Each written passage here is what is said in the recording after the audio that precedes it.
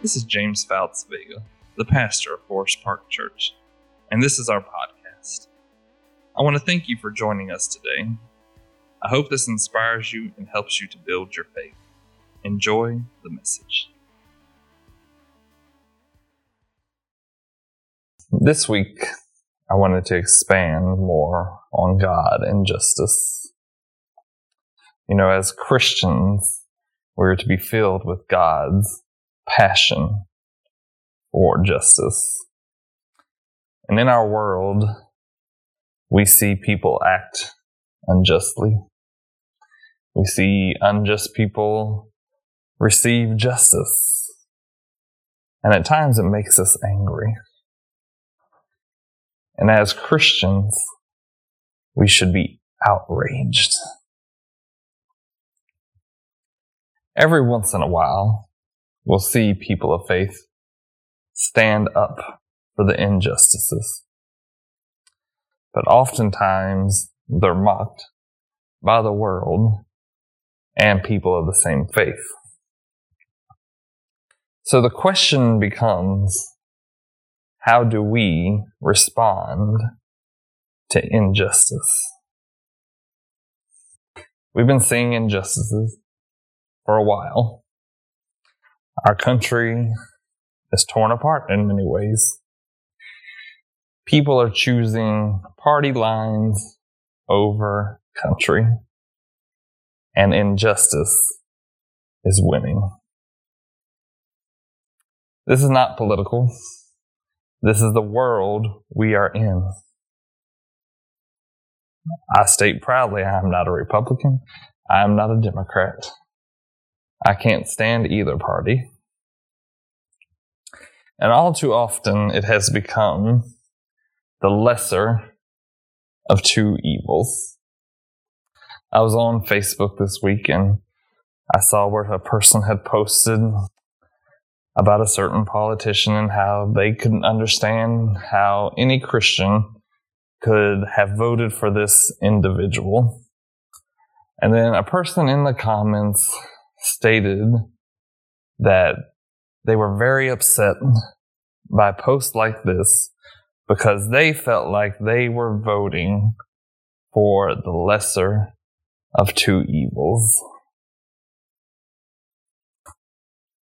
Well, my friends, we will not stand before God, and God will not ask, did you vote for the lesser of two evils?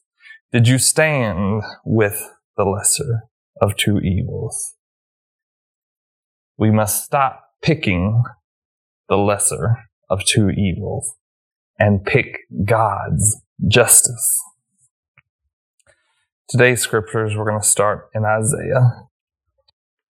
Isaiah chapter 1, verses 16 through 17. Isaiah 1, starting in verse 16. Wash yourselves, make yourselves clean. Remove the evil of your doings and from before my eyes. Cease to do evil, learn to do good. Seek justice, rescue the oppressed, defend the orphan, plead for the widow. We as Christians are above our political leaders. And we must be the ones to hold them accountable for the morality. Our concern is about the least of these, the orphan, the widow, the oppressed. That is our priority. We are to be the voice of justice, which is the voice of God. It states in Proverbs 21, to do righteousness and justice is more acceptable to the Lord than sacrifice.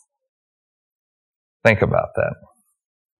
To do righteousness and justice is more acceptable than sacrifice. Now we're dealing with the Old Testament here. where they're living under the law, where you had to make sacrifices in order to be atoned, in order to be connected to God. But here in the Old Testament, we are told righteousness and justice is more acceptable. Finding your voice can be hard. We can be scared, nervous. It can make us uncomfortable. And all too often, people think that God is just sitting up there, tallying up our sins. Oh, that's a sin. Oh, that's a sin. That He's keeping this long list for when we die, that we will be held accountable for our sins. But the Bible teaches us that our sins have already been taken care of. We will not stand before God, and He will not have a list of all the things that we've done to this person, that person, or what we've been told is a sin. What we will stand before God and have to answer for is how we chose to stand up for the injustice in this world, of how we stood up for the least of these. Remember, Christ tells us to love the least of these. They will know you are my disciples by your love for one another. But don't believe me. Jesus tells us Himself in Matthew chapter 23, verse 23. And this is when Jesus is speaking. He said, "Woe to you, scribes and Pharisees, hypocrites! For you tithe mint, dill, cumin, and have neglected the weightier matters of the law, justice, mercy, and faith. In these you ought to have practiced without neglecting the others." And what I want us to focus on here is Jesus telling the scribes and the Pharisees, yes, you might understand these things, but you are neglecting the other. We are called to live a life of justice, mercy, and faith without neglect. What does this mean? That becomes the question. Justice. We are not to neglect the injustices of this world. As Christians, we are all social justice warriors. That is our concern. We can't do it all. We can't do it alone. But we must work for it. That is our job. You know, it reminds me of, there's this old tale.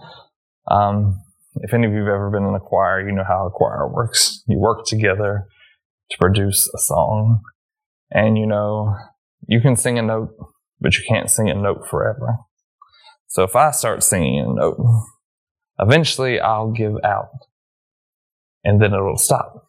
But if I'm in a choir, when I finish that note, somebody else picks it up. We're working together to make the note last. And then there's mercy. Mercy is what you're granted for something that you don't deserve. We've all received mercy. We've all done things we should have been punished for. We've all done stupid things, but have gone without consequences. But as Christians, we must show mercy, even when people don't deserve it. All these people that are doing the injustices, the people that just get on your nerves, the people who have hurt you, who have put you down, you are to show them mercy, meaning you release them from the things they have done. It doesn't mean you continue to let somebody walk over you or keep doing injustices, but you have to show them mercy and pray they turn from their ways.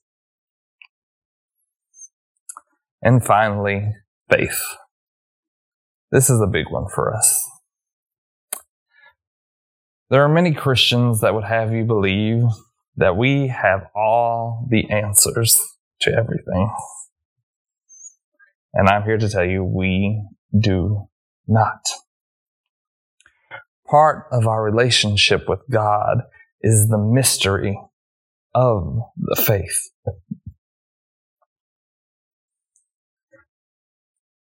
Part of the relationship with God in our walks are to see the things that God does and to become awestruck with them. The things we can't explain, things we've all experienced before, things we knew were God. Faith isn't living blindly. It's living without knowing all the information. I tell people all the time, if you want to hear great stories, interesting stories of how God has intervened in things, talk to a nurse. A nurse who's worked for quite some time. A nurse who's seen a lot of things. And they'll tell you the things they've seen that they don't understand how the person made it through. How scientifically they couldn't have made it through. Now, I believe in science. Science is a tool God has given us. It is something we should embrace. But our faith has mysteries, and so does science. If we bring those together, just imagine all the things we can accomplish. So in closing, yes, we need to be outraged by the injustices of this world. We are called to live vibrantly and bodaciously the love and justice of God. Today, remember, our biggest struggle is also our biggest opportunity. And that is not to neglect justice, mercy, and faith. Amen. The Forest Park with Pastor James podcast is produced by Wasena Creative. We have new episodes every Sunday, and if you want to tell us about this or any other episode, email us at forestparkroanoke@gmail.com. Thanks for listening.